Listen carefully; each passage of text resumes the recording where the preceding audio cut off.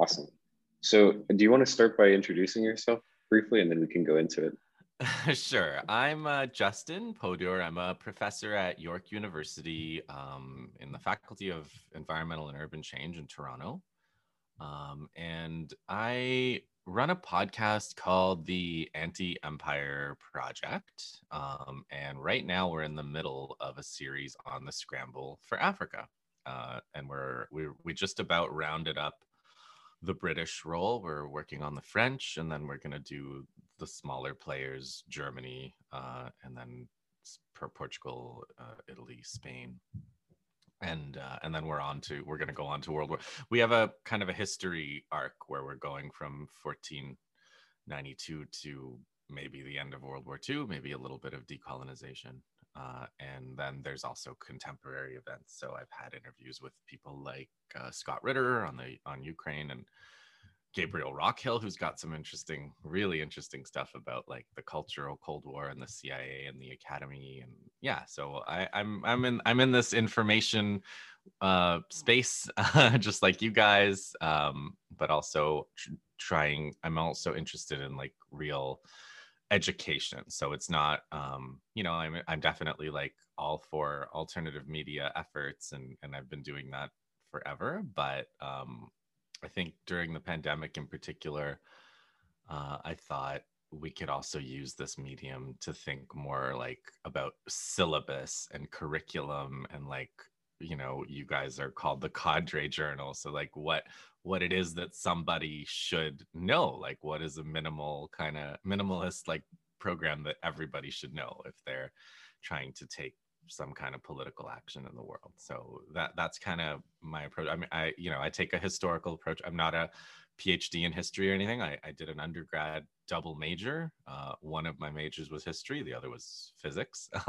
And I did pursue more of the science side of things for the past 20 years or so. But I've also been a journalist, and so I kind of got back into history and historical studies over, I don't know, maybe like the past 10 years. And so that I wrote books. So I've got a book about my first kind of political book was about Haiti.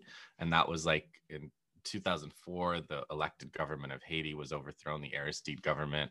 And it was stunning to me because of the way the left wing, like non-governmental organizations and like left media, kind of embraced the overthrow of this elected leader by the US. And I was just like, what happened here?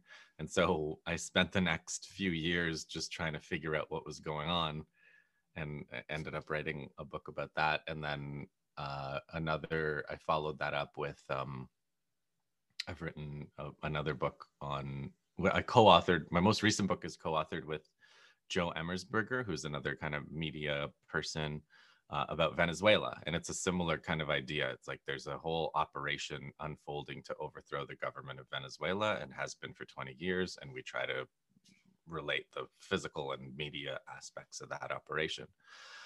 And then to go a little bit deeper into history, I wrote the book before that was a book called America's Wars on Democracy in Rwanda and the Democratic Republic of Congo. And that also was motivated by trying to understand, I was an anti-war activist in the early 2000s. And when the Iraq War of 2003 started, there were people from Africa who were saying like, why doesn't anybody care about the fact that millions of people have been killed in the Congo? And I was like, wait, what? Millions of people have been killed in the Congo and nobody said anything about this? And so I started to try to figure that out. And I went there a couple of times. And it took a really long time, a really difficult intellectual effort, I have to say, in understanding this, because the people that do write about it lie. I don't know how else to put it, but like mainstream writing about it, journalistic and scholarly, is of a really, really deceptive kind of standard. And so I wrote this book where I kind of try to reconstruct the story of what happened from post-independence to the end of the most recent war, like basically from 1960 to 2006-ish. And also attack essentially all the scholarship on the topic from that in that period.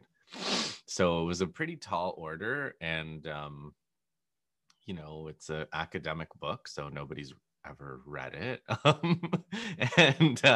And it's probably for the best, because like I said, I do kind of call everybody who's ever written about this an idiot. So if they read it, they would probably be more upset than they are now not having read it.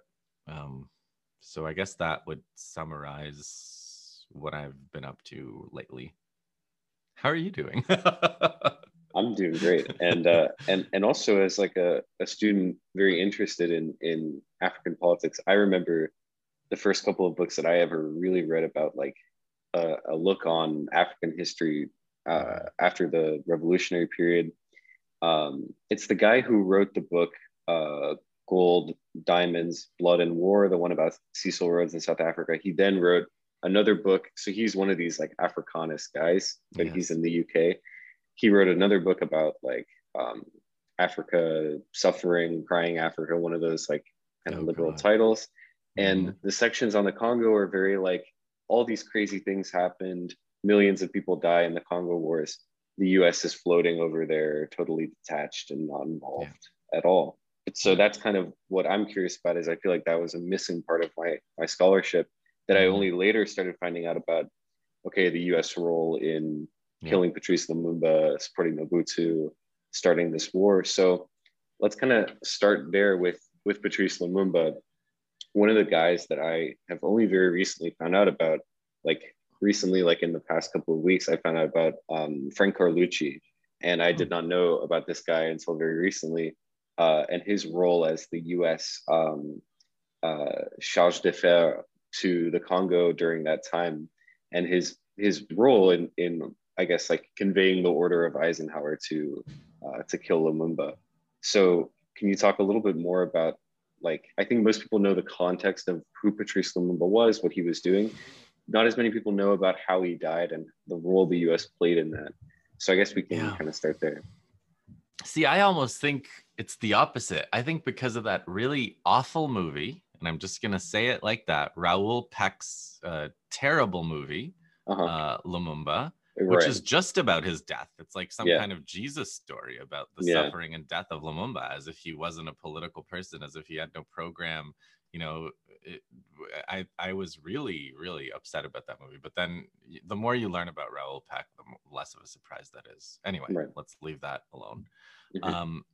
The understanding Lumumba and what happened with Lumumba is you kind of have to, what I had to do was understand that 1960 was not 2010 or 2022 or whatever, whenever you started looking into it. Okay. 1960, the United Nations was not every country in the world. The United Nations was still a club. The African countries hadn't joined it yet, they were just joining in the 60s. Lots of countries were still colonies. And this was the period of decolonization. South Africa was gonna still be apartheid for 20, 30 more years. And like the West was oriented towards making sure that there was continuity of white supremacy from the colonization period, the scramble for Africa, 60, 70, 80 years before, and preserving the apartheid South Africa as an apartheid state, and making sure that nobody ever threatened that. And South Africa was the wealthiest, most powerful and Western outpost there. So it's just like, it is not what it is now. And so it's really hard to go back and think about that. But if you think about the life in which Patrice Lumumba grew up. So he grew up in complete white supremacy, complete color line. So, cities are segregated. There are white sections for white Belgians. If you want to order wine, if you want to do a whole range of like very normal things as a Black person, as a Black Congolese, you have to get a certificate of evolution. You have to be certified as what's called an évolué. And being certified as an évolué involves having a Belgian agent inspect your home, inspect your toilet, inspect all these aspects of your life, and then they give you a certificate that you're an évolué, and then you can take some incredibly low-level job, maybe as a clerk or whatever it is. And that's the best you could ever hope for. And the worst you could ever hope for is completely unfathomable, because that's, you know, this is King Leopold's Congo. This is Africa, where they armed men would go and chop people's hands off and take trophy photos and tell, you know, just slaughter entire villages and whip them in front of, like, have rituals of whipping people in the morning for nothing, for no infraction at all. They didn't do anything, but they just whipped them just to show them, you know, as part of the flag raising ceremony. There's whipping with this shikot, with the, you know, with a leather whip. And when decolonization happens, one of the Belgian officers calls the Congolese troops together and gathers them together and in front of a blackboard. And he writes an equation on the board. He says, before independence equals after independence. And so that was not what the Congolese, including the Congolese that were in the military under Belgian command, were expecting to hear. And that was the context of like the Congo mutiny and the whole, like a whole rebellion. And you can see from that venue immediately a lot of the tricks that imperialists still pull today. And again, like if you go back to the Scramble for Africa, you see the same thing. It's like they personalize, they talk about a leader, they demonize that leader.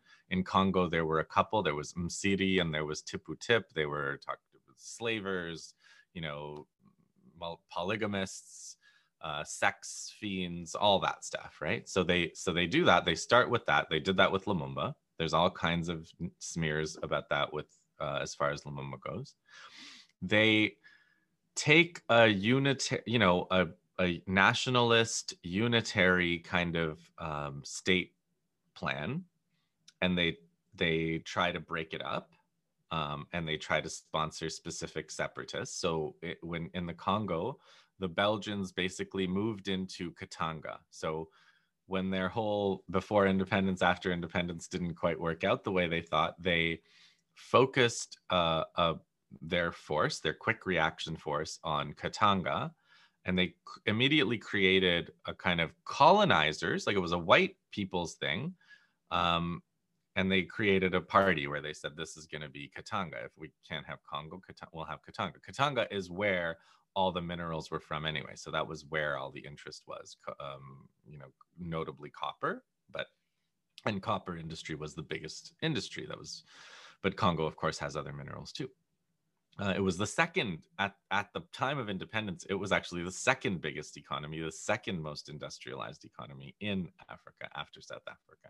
So you can imagine today it's among the least industrialized. That was not an accident. That was not evolution. That was targeted for destruction. So they sponsor separatists.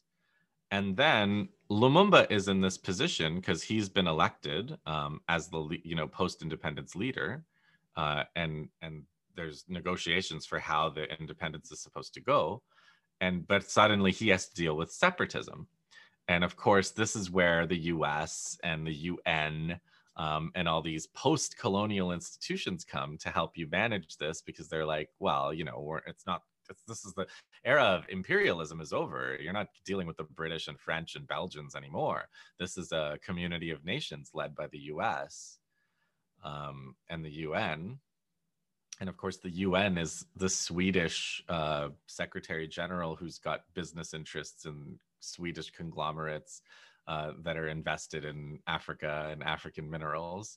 The US is eating all the British imperial, happily eating and digesting all the British imperial possessions into their own empire after 1945. And they're instituting a different kind of colonialism. It's a neo-colonialism that they're setting up, but they're doing it in the name of anti-imperialism. So they're saying, imperialism is over. This is a different thing. And a lot of African leaders, including Lumumba, kind of say, well, that's great because that's what we need. We want to join this community of nations. That makes sense. So obviously the Belgians are here trying to break up Congo. What can the United Nations do for me? And the United Nations accuses Lumumba of genocide.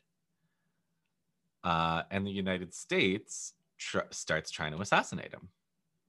They have him arrested. They have him put under house arrest. He escapes. He's so popular with Congolese that they can't properly use Congolese to hold him anywhere.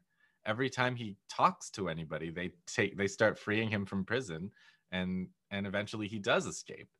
And so he escapes, and people are like, he escaped and he travels. And this is part of painting him as this kind of bumbling idiot. He was absolutely not a bumbling idiot. Lumumba was a genius. He was not an idiot. He was a genius who did more with less than you can possibly imagine. He was typing up his own memos. He was writing his own speeches, and he was gonna beat them all. He was on his way to the province where he was strongest, to eastern, like Equator, or Province Orientale.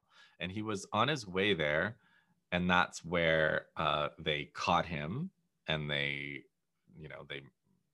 shipped him to Katanga and killed him, and Belgians killed him. But it was like the amount of effort and US intelligence and British intelligence and all of that went into, and of course the French and the mercenaries and the Belgians that went into catching him and stopping him, was immense. It was immense, and it speaks to an investment in keeping Africa down, the priority of keeping Africa down. It was the biggest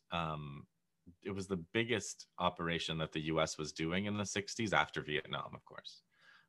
So this was extremely important to them to stop Lumumba. They did everything to stop Lumumba, and they're continuing to do everything to stop Lumumba, which is why when you read histories, except for Ludo de Witte, any other history that you read almost, including by Congolese writers, portray Lumumba as some kind of bumbling idiot.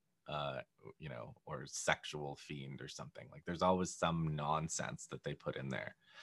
But what he was a nationalist leader that wanted Congo to be a democratic republic, with the same, second only to South Africa industrial base, led by Black people in the middle of Africa, in a country that's 2 million square kilometers and communicates with every other part of Africa, during a period where South Africa was apartheid. So if you just think about what that would have meant in 1960, how long do you think South African apartheid would have been able to last for 20, 30 more years if Lumumba had won? Obviously not.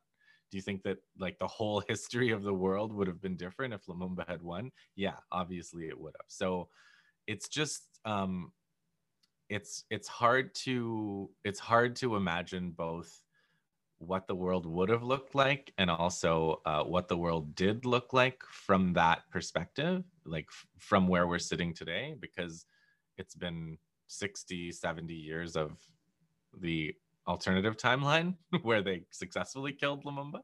But that's the only way to really understand what happened is to think about it in that whole context.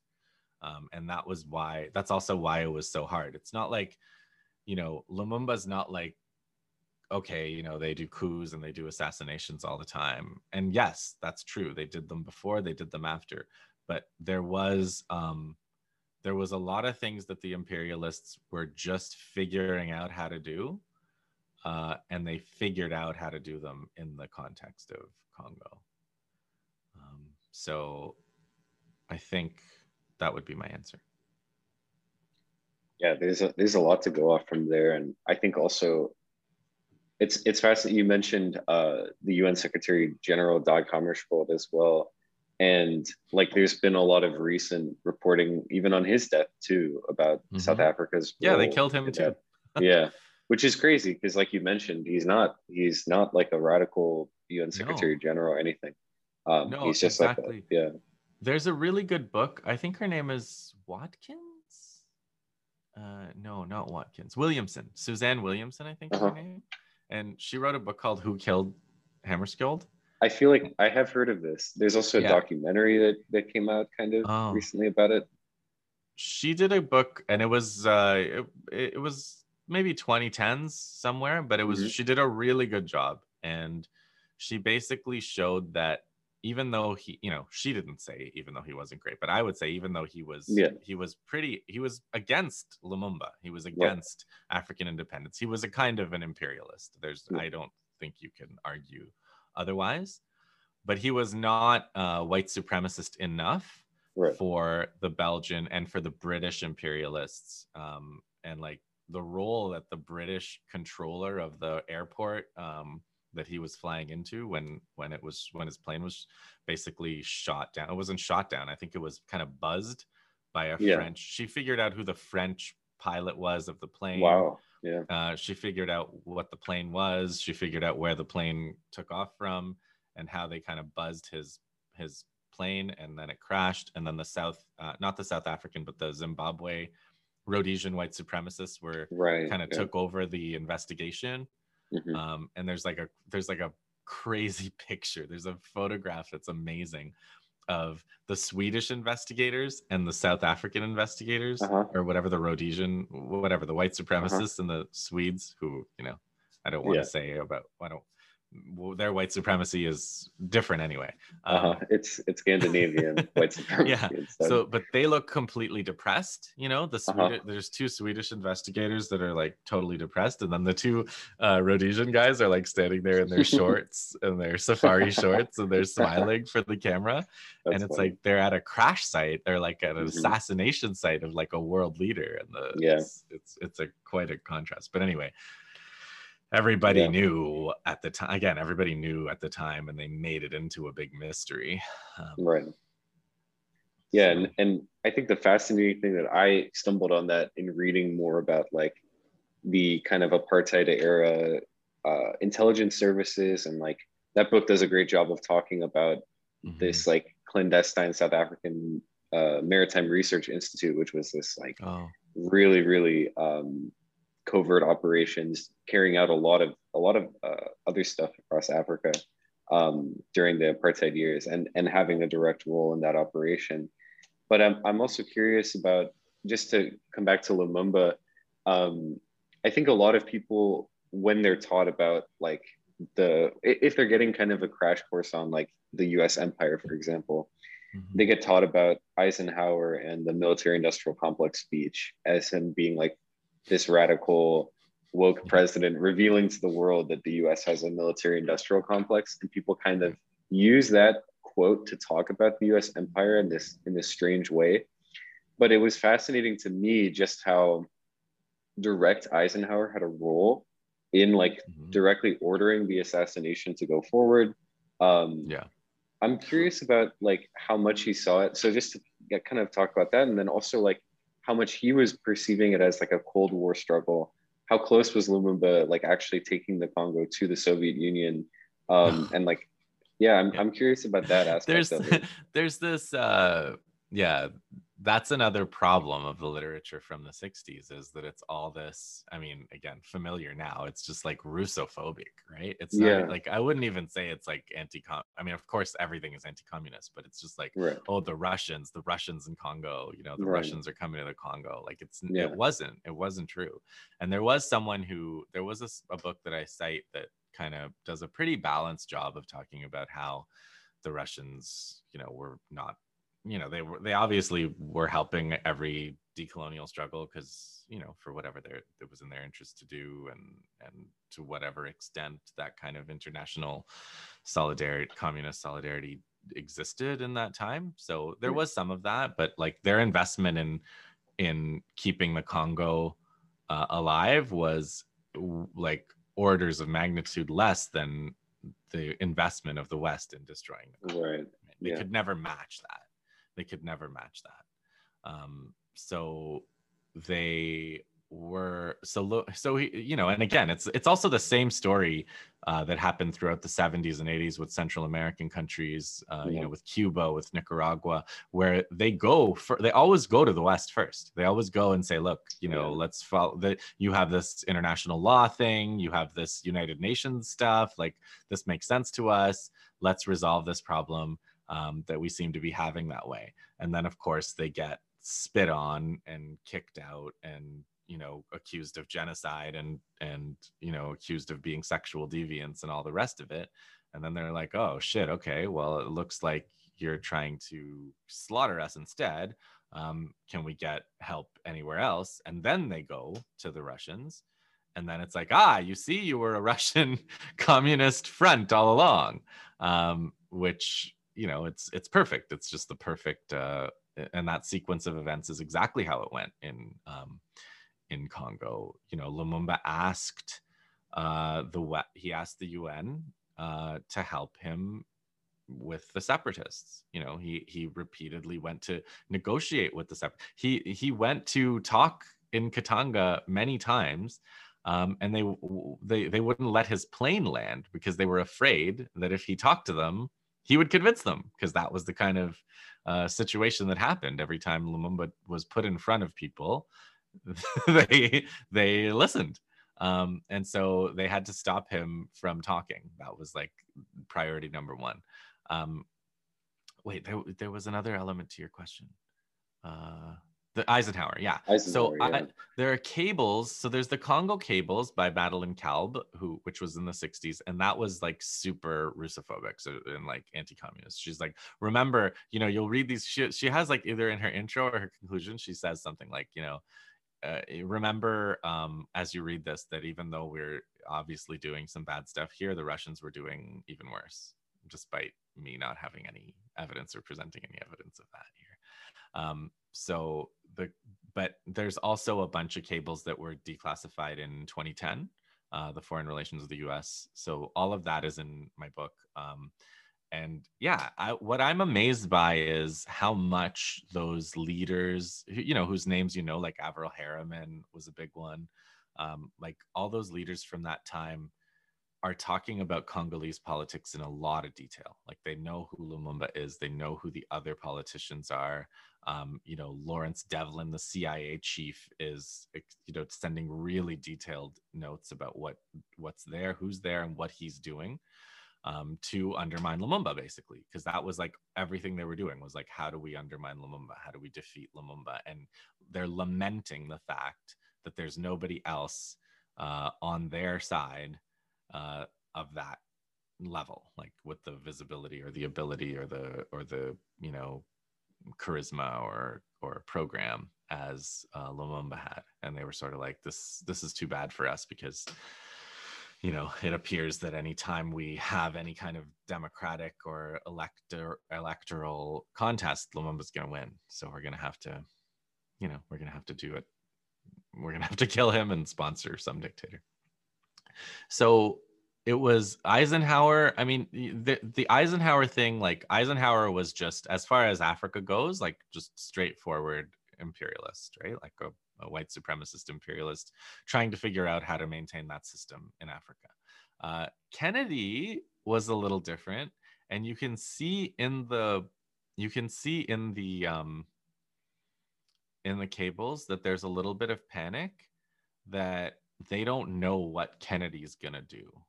Like the U.S. establishment, the Belgians, like everybody's like, what if Kennedy wins? And if Kennedy wins, once he's won, they're sort of like, what if he just makes a deal with Lumumba?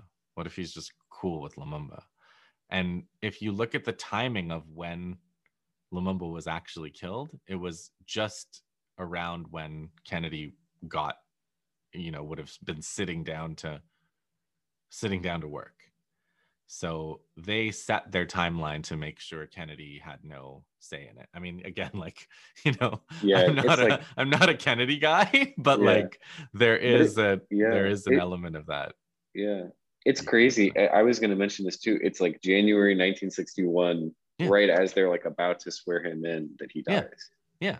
So somebody didn't want that hassle. Like somebody knew that, the Belgians knew and the U.S., like Devlin and the various people that were on the ground, they knew that the possibility that Kennedy might say, no, we're switching direction here and we're not assassinating this guy. Like this is the leader of this thing and we'll make a deal with him. They didn't want to countenance that. So. Yeah. So then to kind of pick up on the point you mentioned, so they conduct this assassination, and in the immediate aftermath, Eisenhower and Kennedy, I guess like now it's the Kennedy administration, do sponsor um, first Kasavubu and then Mobutu. But Yeah. I want to talk more about the Simba rebellion and kind of the immediate aftermath of Lumumba's death, and so like what's happening with the Simba faction that comes to power, kind of the Lumumbist elements there. Yeah. This is the rebellion that I think people are a little bit familiar with Che Guevara's involvement in that side. So what leads to the Simba rebellion beginning in the immediate aftermath of Lumumba's death? What are the kind of different factions at play? And like just on one note with that, it's like it really always fascinates me that Laurent Kabila was involved in the Simba rebellion. Yeah. So I'm sure that that's a thread to pick up later on in the Congo. But yeah, we can start with that. Yeah, so it's a super interesting time because Lumumba has been killed. And they're on their way to installing they don't know who to put in instead, because obviously they have that problem that nobody can do the job except Lumumba. They also have unleashed this separatist situation that they don't actually want. They don't care that Katanga, the US doesn't want Katanga to be a separate country. They just wanted to undermine a sovereign Congo. If the Congo is not going to be sovereign, they don't need the separatism anymore. So they were trying to get that under control, which they eventually do. They take it back into Congo by force with the UN operation. So the same UN and US that split it off then forcibly bring it back. They have Moise Tshombe eventually murdered. He's actually kidnapped off a plane or whatever and murdered, or I guess taken hostage when his plane lands, whatever. There's mercenaries running around, and so they install these people, like you were saying, Kasavubu, and then eventually Mobutu. And then they have the Katanga separatists, and they have the rebels in the east, which is where Lumumba was trying to get. That's his base. That's where the nationalists are actually the strongest. And yeah, it's another one of those things where it's like, this was a big war. It was a big war against the Lumumbists, I guess you can call them. And they were the US again organizes this. So like the US cables are like, how do we organize this? We need to make sure that the troops that we have are white led. There's like a phrase, at a minimum white led.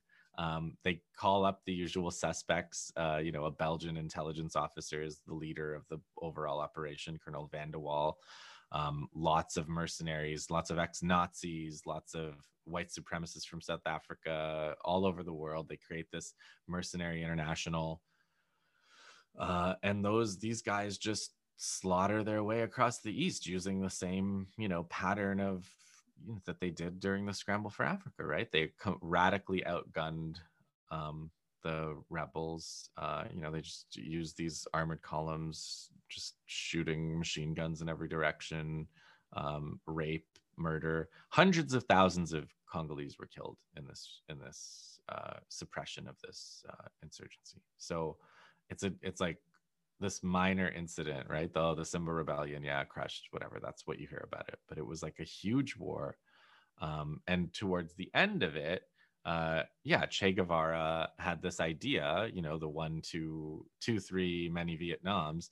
He thought that the Congo was strategic for all the reasons that we mentioned. It's in the middle of Africa. It's, you know, there's a struggle for independence and decolonization, and it's obviously an imperialist priority. Why?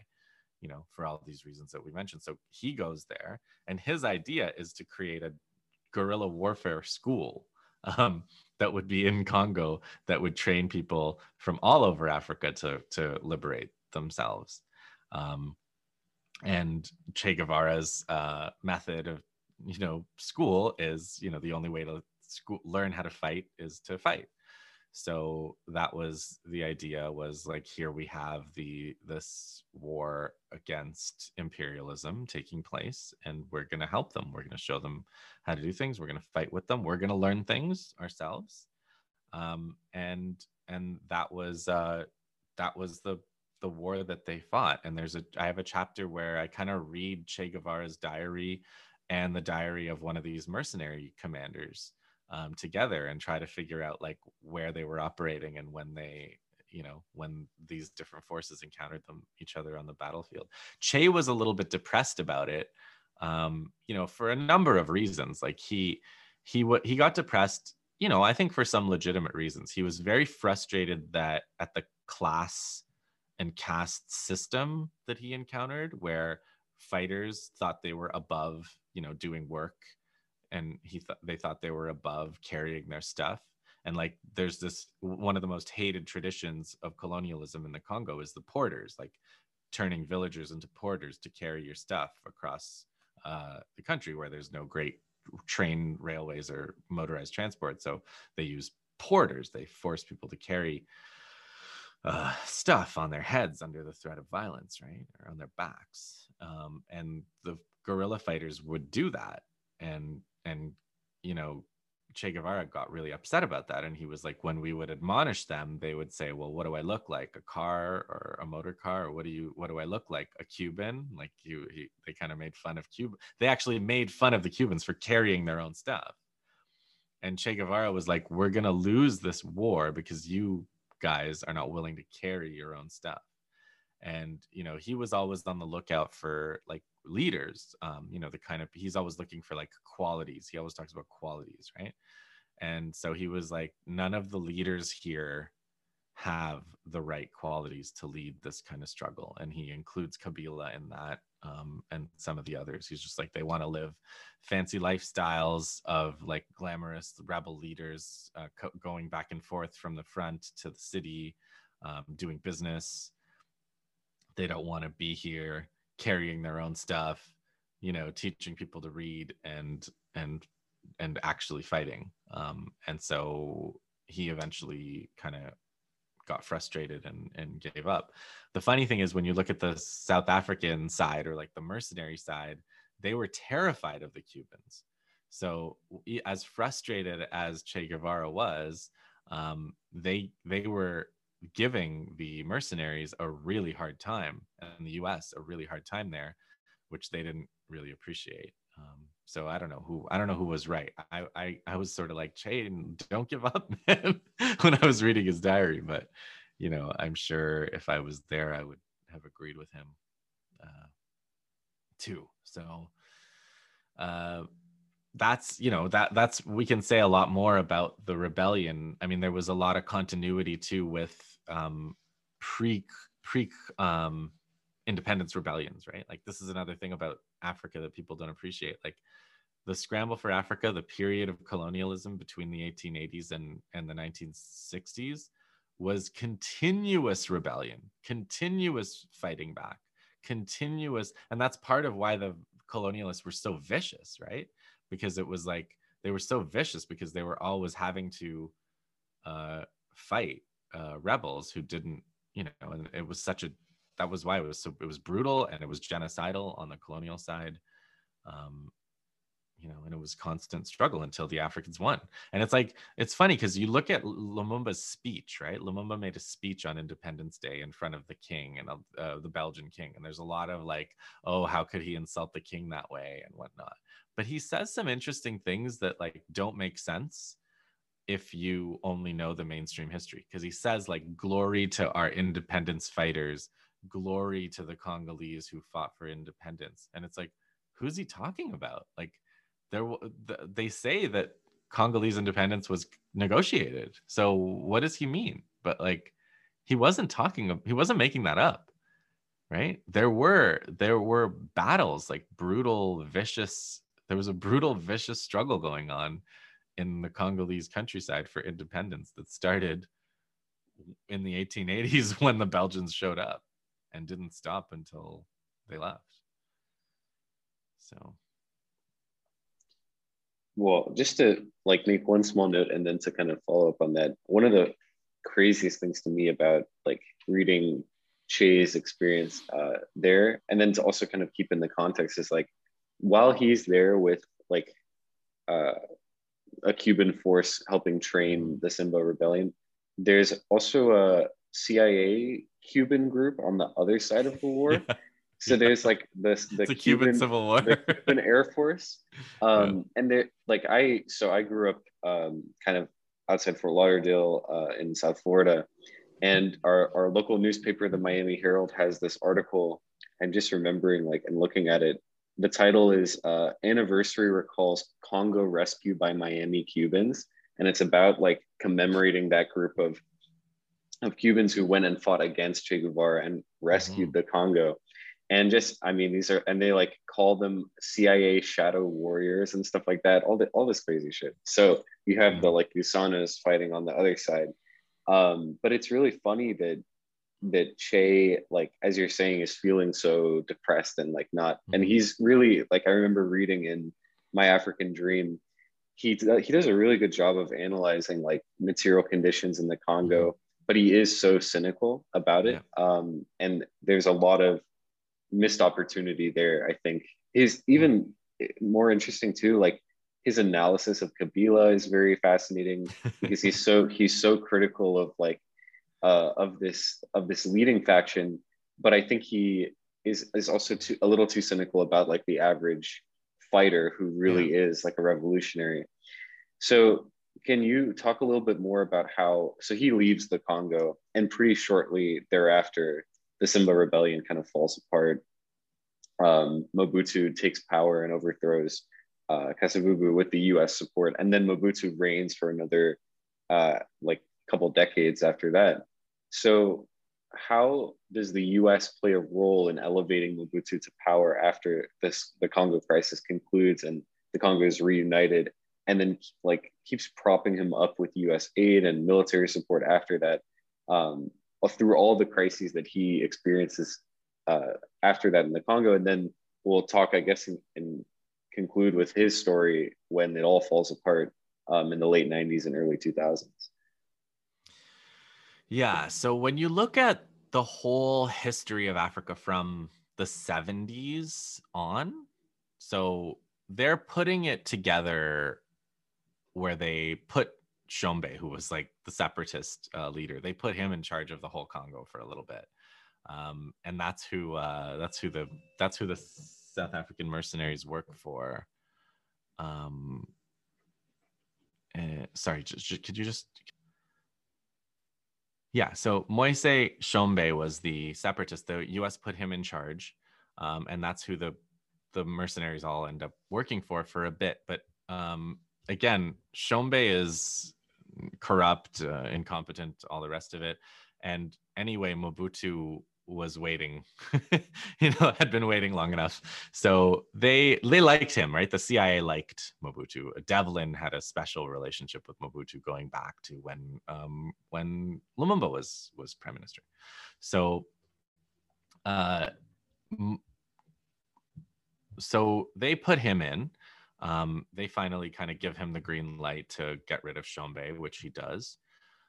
And then, yeah, he's there. And he's there, and he does this stuff, I always say, like, he did some stuff right. Like, he renamed all the cities, which I'm sure Lumumba was going to do, but he renamed all the cities. He renamed the country. He did, he didn't. It's no more Stanleyville and Leopoldville. That none of that stuff. So he did that. As for the rest, as for every other thing that he did, it was terrible. So this is under Mobutu that Congo goes from the second most powerful industrial economy in Africa to whatever it is, now 158th or whatever on the Human Development Index. And obviously wars are bad, right? Wars are bad for that kind of thing, and the war the wars that Congo had to undergo as part of its independence struggle from 1960 to whatever 65, 68 were brutal. But it was Mobutu running the country into the ground under U.S. tutelage that actually led to the current kind of infrastructural and economic situation.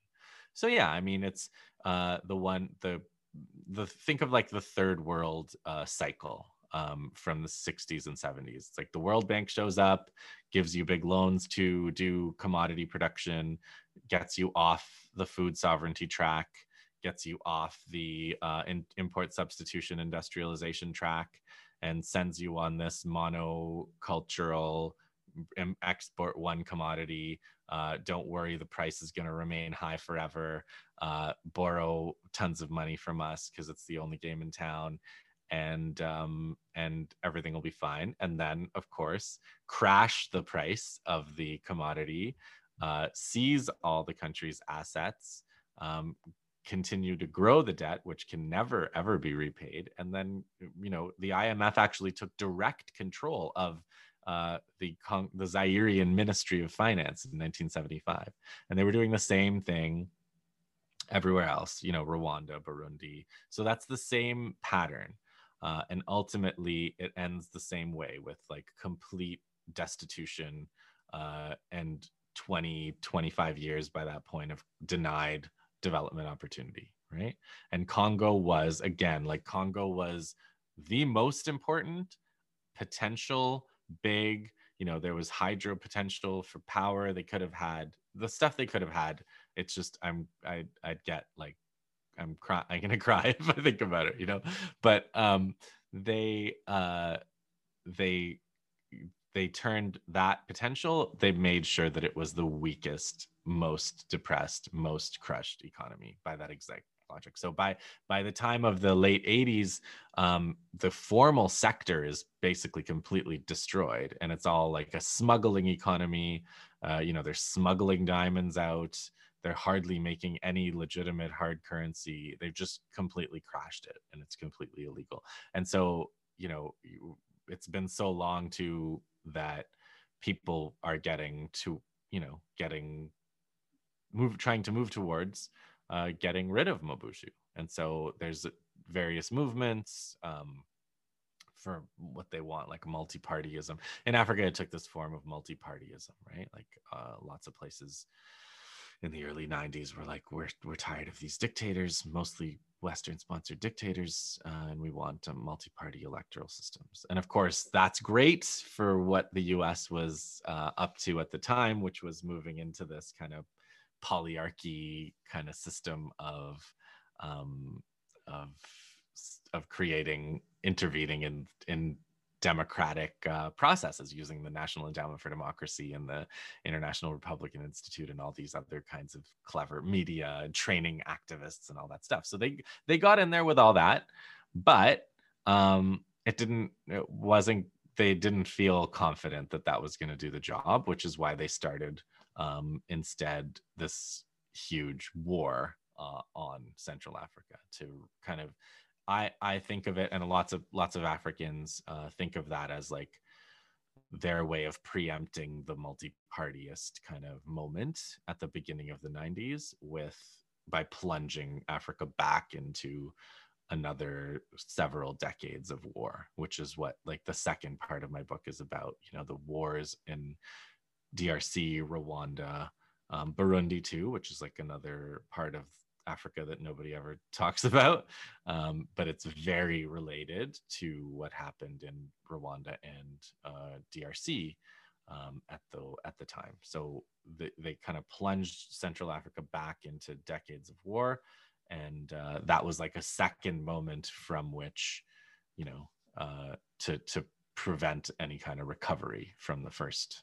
60s round of warfare. Yeah, and just to go more into, so now like shifting to the late 90s and early 2000s, the two, like people call them Africa's world wars. Yeah. I guess like from my reading of a lot of it, a lot of it starts with Rwanda. And like that's kind of a critical place. So maybe like a brief kind of explanation. I think a lot of people are familiar with like the French role in the Rwandan genocide. Like a little bit more people are learning about that. They have the wrong idea about that, I think. Right.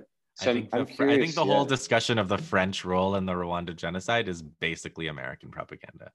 And I'll tell you why. So if you're thinking about, so if you go back, this is like one of these weird things, but if you go back and read anything about Rwanda history, try to read something that was written before 1993. First of all, it'll be almost impossible to find.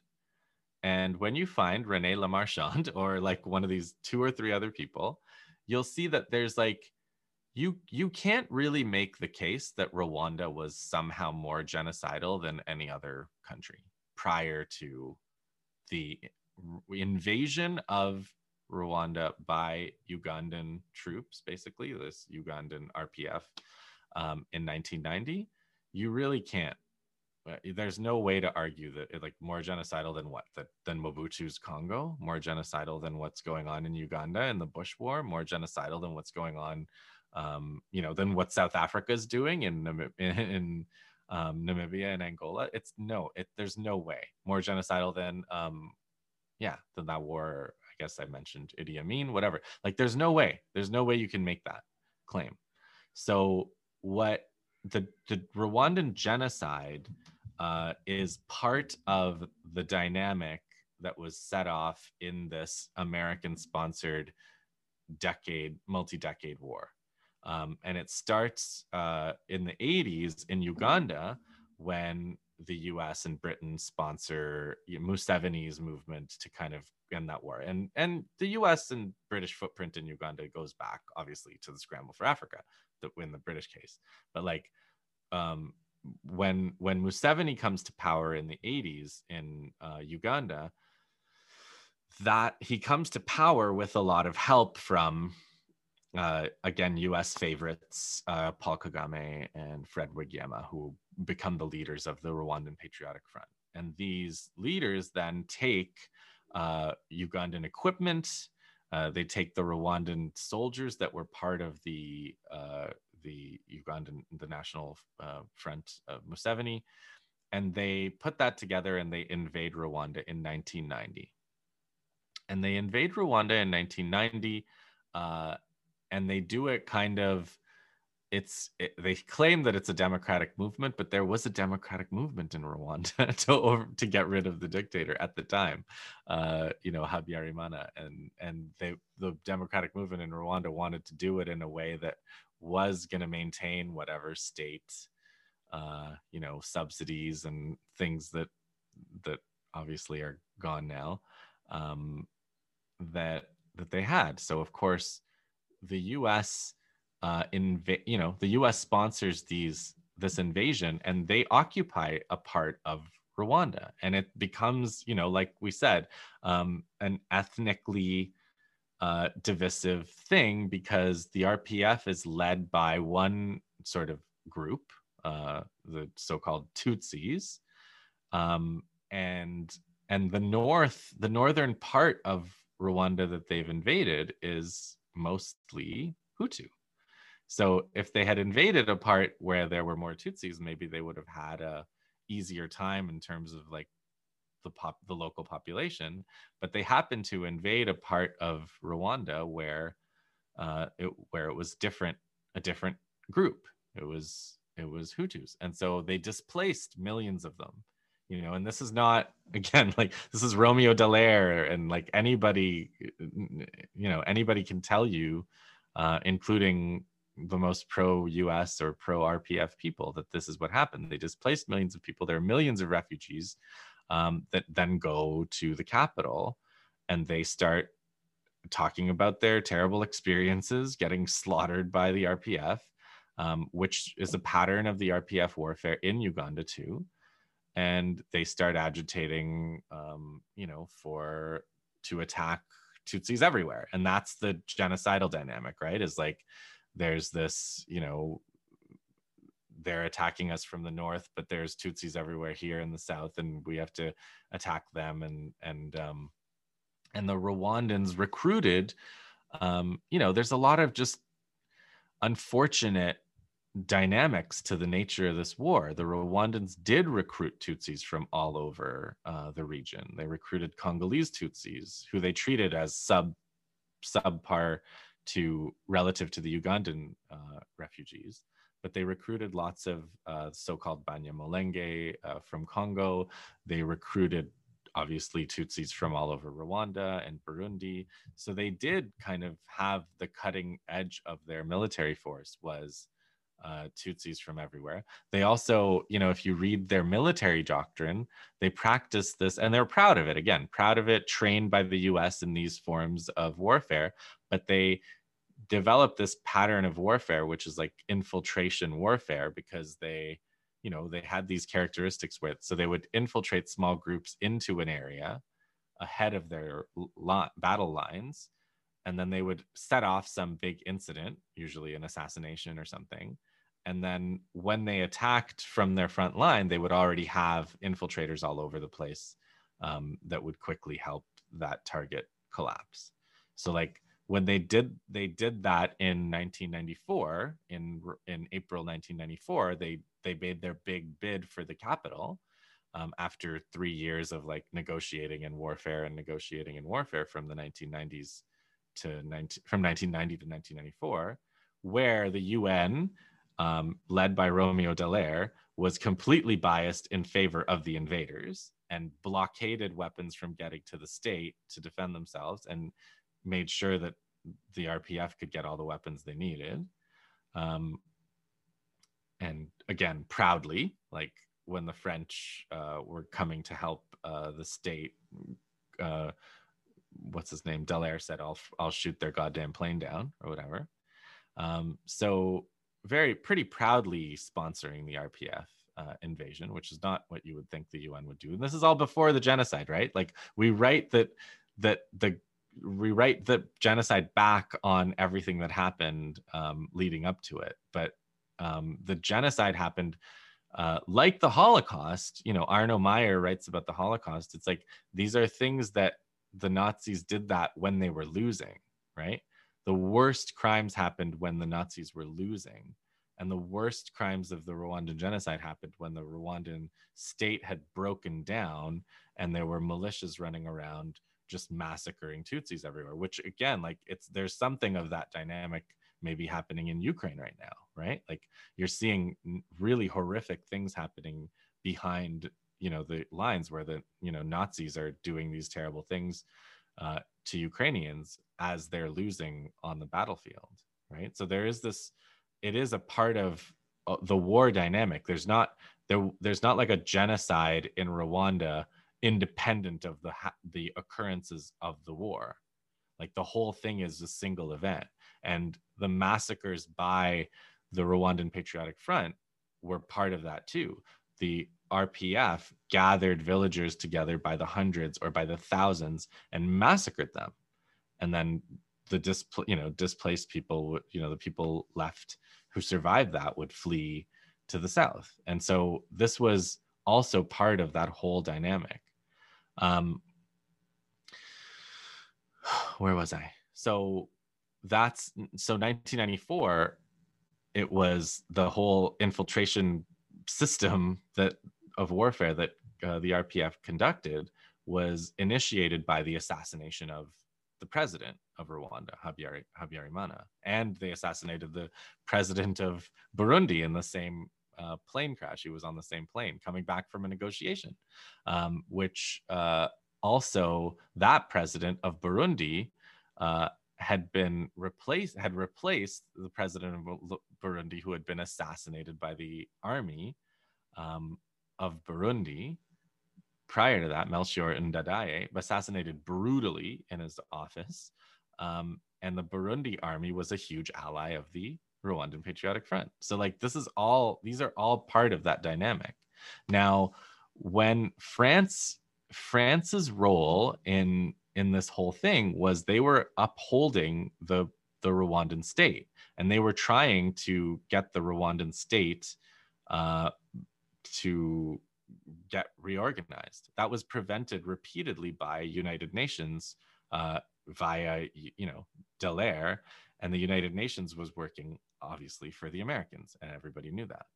So that was, and then the thing about Operation Turquoise, which was like the French operation to evacuate, French nationals. It was originally, that's the same thing that the Belgians did in the 60s. The colonials always come and evacuate the white people. Like it's like a part of their pattern whenever there's a war. But they also did this operation to try to, they were trying to, I guess, create a humanitarian corridor from the Rwandan Patriotic Front. And this has been criticized as like, you basically let the genocidaires escape. But it's like, what exactly did you think they were supposed to do? Were they supposed to seal them in so that the Rwandan Patriotic Front could have their way with them, which is eventually what happened, by the way, because the French did leave through negotiation, and that the Rwandans invaded the Congo to get those genocidaires, meaning the millions of Congolese refugees. I mean, Hutu refugees, Rwandan refugees, mostly Hutu, not all, but mostly Hutu refugees. So the idea was that the French were supposed to hand these people over to the RPF, who was massacring them, actively massacring people as they took the country. Not like, this is not like collateral damage either. This is not like the indiscriminate application of firepower that the RPF was doing. That's not really their doctrine. They were gathering people together and saying, everybody come together for humanitarian aid or for a parley, and then they were slaughtering them all. And this happened. There were huge massacres inside Rwanda, in Kibeho, Byumba. There were a series of massacres during the invasion. And so the huge massacres that were committed by militias, the so-called Interahamwe, checkpoints and organized massacres of Tutsis, those were happening just before the RPF took an area. And then as the RPF took areas, they then committed massacres as well. So it's like the number of people that died in these massacres is in the hundreds of thousands. More of them, most estimates are that more of them were killed by militias, like probably 4-1 or something. When I reviewed the numbers, it's probably, several 100,000 were killed by militias with machetes at checkpoints and so on. And then a smaller number of hundreds of thousands were killed by the RPF in the invasion. And then, because millions of refugees went into the Congo, which was then Zaire, the RPF kind of said, we're going to repatriate those people forcibly. And because Mobutu was so despised, reviled for being the US tool for those decades, everybody participated, including people that governments that had a degree of independence from the US, like Zimbabwe and Angola. They also invaded to overthrow Mobutu in 1996, and they installed Kabila. And then in 1998, when Rwanda didn't like how things were going with Kabila, Rwanda invaded again. And when Rwanda invaded again, it was like a regime change kind of operation to get rid of Kabila, but Angola and Zimbabwe weren't having it this time.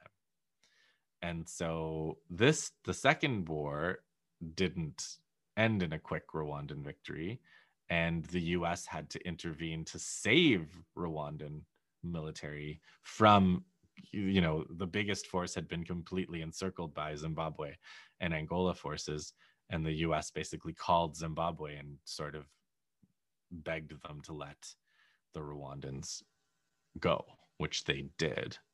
And so that was how like the war dragged on. And now today, even Rwanda continues to occupy Eastern Congo, and exercise a lot of control over the Congo, which has no, doesn't have sovereignty meaningfully, and continues to be, the US plays a big role in training the army and coordinating these so-called anti-terrorist operations, which are basically just constant violations of the sovereignty of the Congo and encroachments into their territory. Well, that was a really good explanation of it. And from what I've read on the subject, like I think also a lot of people get a certain narrative of what happened, that does definitely neglect the role Rwanda plays after the fact with the refugees who flee into the East Congo. I'm curious about like Kabila's death. I mean, I think it's like kind of an interesting episode within everything that's happening, is that then he's killed by one of his bodyguards during the Second War. And like, I mean, making sense of the whole thing, I guess, would be like the note to conclude on, of like what to make of this. The Congo is like a very, it's different when Lumumba is around, right? Like there's more of a figure who is clearly politically and ideologically in the right sense. But even with someone like Kabila, it's not really clear that he's like a good guy in any sense of the word. So now we're in a state, even today in the Congo, it's very hard to see who is like, and not to do the sides thing and say like the right side, but it's like who's even a viable actor against the US empire in the Congo today. I guess would be my kind of clue. You can't. I wouldn't. I don't see it that. I don't look at it that way. You're right. I guess the way I see it is, there's a struggle for sovereignty, and the struggle for sovereignty does continue. And so that, and it's not gonna end, and it's also not. They're not gonna lose. Like they can't really lose. Congo's not gonna be occupied forever, and Africa is gonna rise again, and it is, it is. So I think that that one of my favorite things that one of the Congolese historians, George Nzongola Ntalaja, wrote. He said something like, just very dismissively in his book on Congo. He said like the Rwandan genocide couldn't have happened if Congo was on its feet. The Congo would have just, the Congo would have just sat them down and been like, cut it out, stop the invasion. Like, and if the invasion had, you didn't even need Congo to be on its feet. You just needed, the West to sort of say, because there, as usual, there was an accord. It's like the Minsk Accords now. It's reminding me a lot of that, right? Because it's like there were these accords in Ukraine that if they had been followed, it would have been fine. And like there were these accords. There was an Arusha Accord, which was ridiculously biased in favor of the RPF.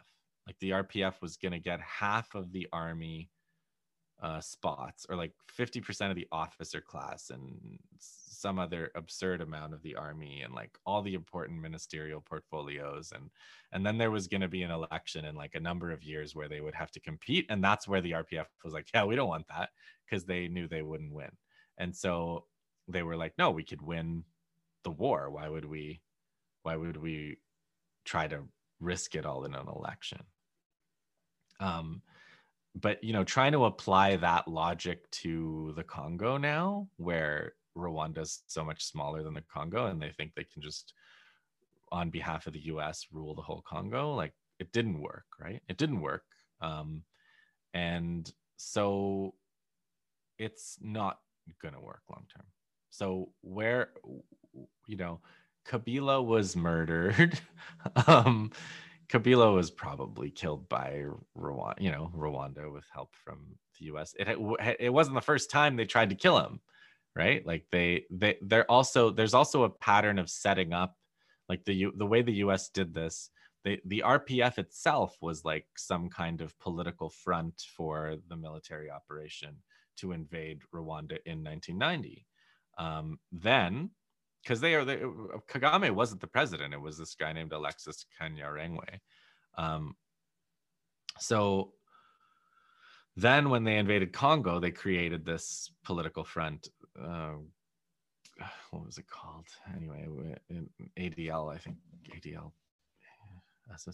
AFDL, I think it was called, and they invaded, and they were the political front. And then when they wanted to get rid of Kabila, they created another political front, the RCD, and then Uganda created their own RCD, and they created all these kind of political fronts for their interests. But Joseph Kabila won an election with a lot of support in Eastern Congo, and then there's just been like there's very limited things that the Congolese government has been able to do with the power of US backed Rwanda, because it's not Rwanda, right? It's like, it's kind of funny. It's like talking about Ukraine again. It's like, yeah, the incredible power of Zelensky, you know, it's like, that's not a thing. And it's not Rwanda, and it's not Kagame, it's the US. And so there's very limited maneuver for a Congolese government trying to get their sovereignty back under these circumstances. But it's a brutal and really, really nasty process for the people, but it's not stopped. And it's not going to stop until Congo is sovereign and Congolese resources are for Congolese. And, you know, there's a lot of controversy now over les contrats chinois, right? The Chinese contracts and like Chinese business there. And there are lots of Congolese who go to China and do business in China. And you know, that's going